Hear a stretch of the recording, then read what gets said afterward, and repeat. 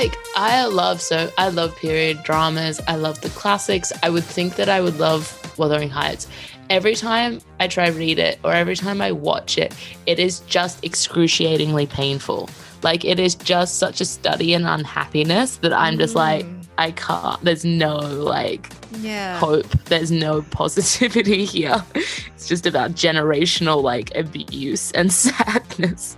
Like, yeah, it is. And it's inherited, like, down the generations. But, yeah, you never jumped on, like, from very young. How old were you the first time you read it? You read it to me. The whole thing?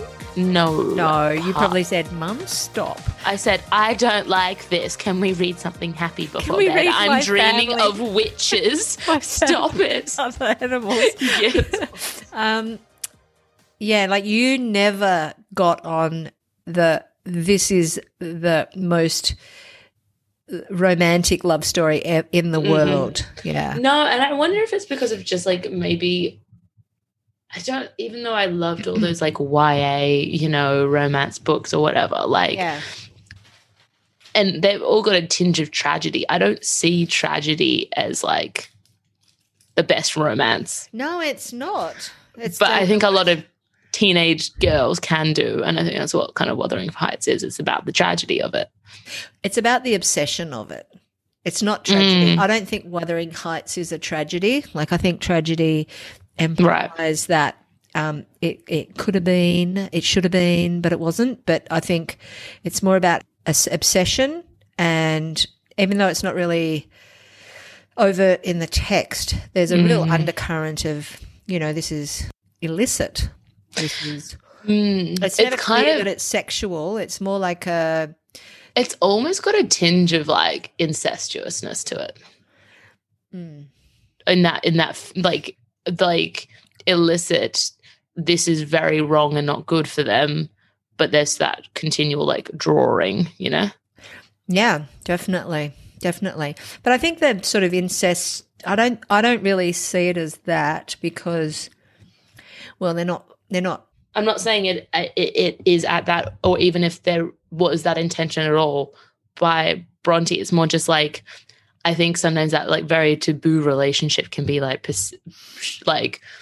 presented as, if it's being presented in a romantic context, it's often that like very obsessive, isn't right, isn't good, isn't normal, isn't, and yet it's destructive often for the people or for the family, or like, whatever's going on. But there's like no escape from it. And I feel like both of them try and escape from whatever this obsession is with each other, but they can't, kind of thing.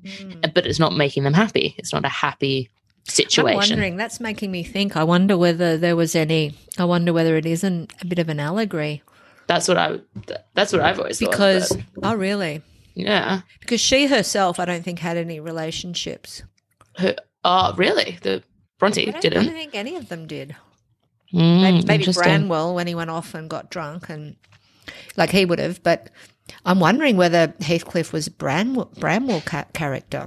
I've never thought of that, because she could not have written a realistic novel about that sort of stuff if it is incesty stuff. Or even just that real obsession, you know what I mean? And it's interesting because it's like obsession without desire, which is interesting. Which is odd. It's not, to me, that's not romantic, because often those two things go hand in hand. Yeah. And you're right, it's not a romantic book in that way. No, and there's no, I mean, I think some people think that when he goes and digs up her body and has sex with her. There are some really? Yeah, some people do think that. And they think that they can one school of thought in the text. Yeah. Interesting. But I don't think so. Yeah, I think it is about two people who bond in childhood.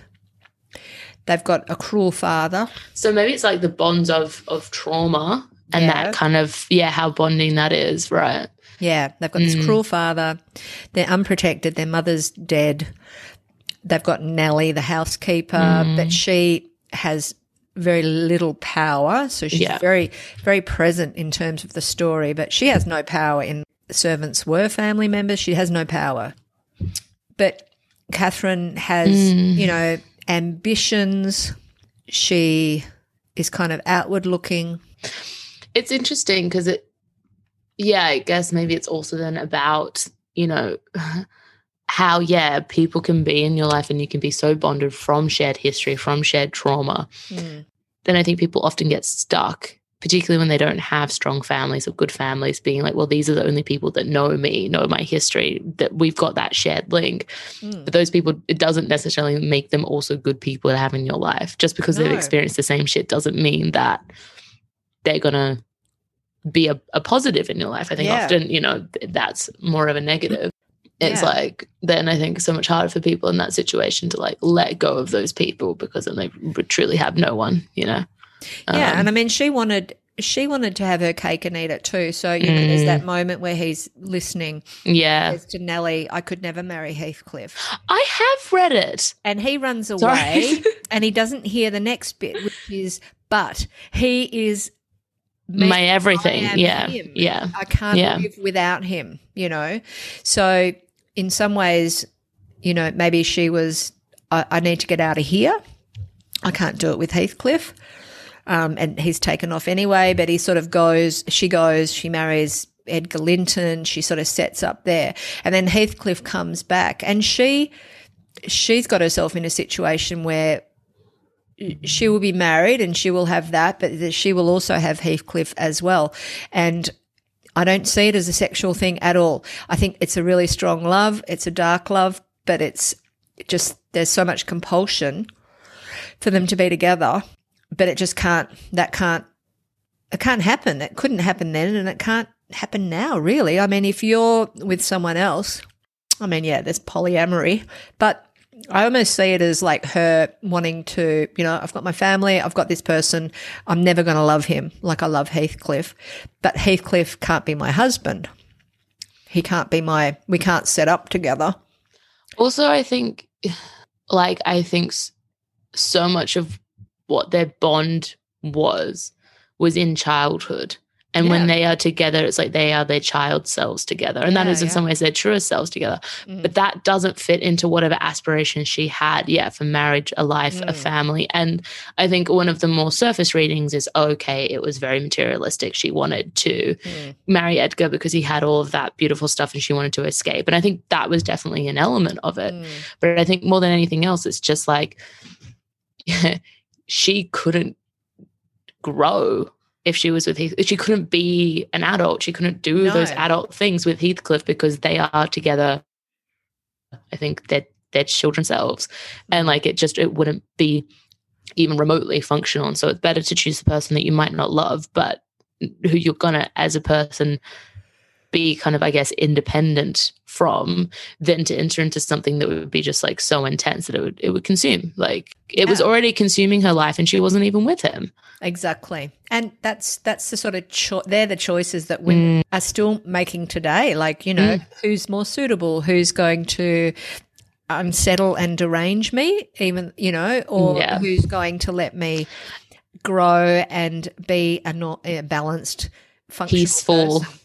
Yes. Yeah, peace. And I think the older I get, and, it's that classic, love or passion or whatever, but I will say obsession is not peaceful. Obsession does not make for a happy life. It really doesn't. It can be the strongest, most compelling thing you ever experience, but you are not you when you're feeling that. You're just a vessel for whatever this thing is, a conduit for it, and it will move through you. Yeah, very interesting. And I think as well also realizing that kind of real deep connection is so important, but it isn't everything. And I think, I in fact think that it's, and I'm looking from a completely different stage of life as you, and I wouldn't change anything about my past, but in some ways I kind of wish I'd gotten on board the peace train a bit earlier, and then sort of, it's just comfortable, it's smooth, there's no swings and extremes. And I just realized as we were talking about Wuthering Heights, I read it. Yeah. And to me, it is. Because I remember the ending. It's a great, because it is very readable, particularly for literature back then. It really draws you in. It's so what she did with that for the times was extraordinary. The structure of it, the voice, the characterization. But, you know, so much attention is given to this Kathy, let's call him Kathy 1 and Heathcliff, you know, that generational thing is not the bulk of the book. You know, then there's like her daughter, his son, and the kind of echoes, generational echoes, and the repeating.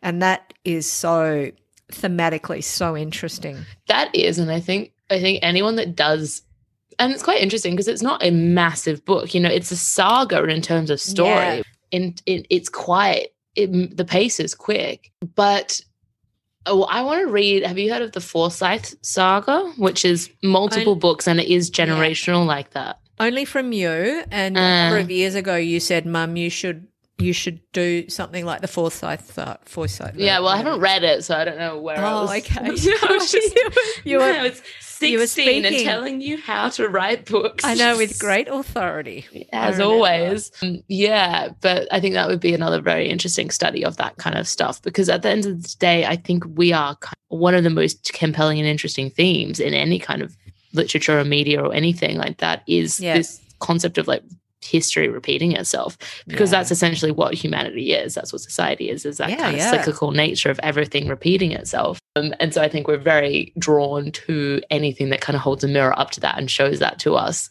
It really feels like it gets to the heart of, you know, the human condition when it does that. Yeah, I agree. Oh, I agree.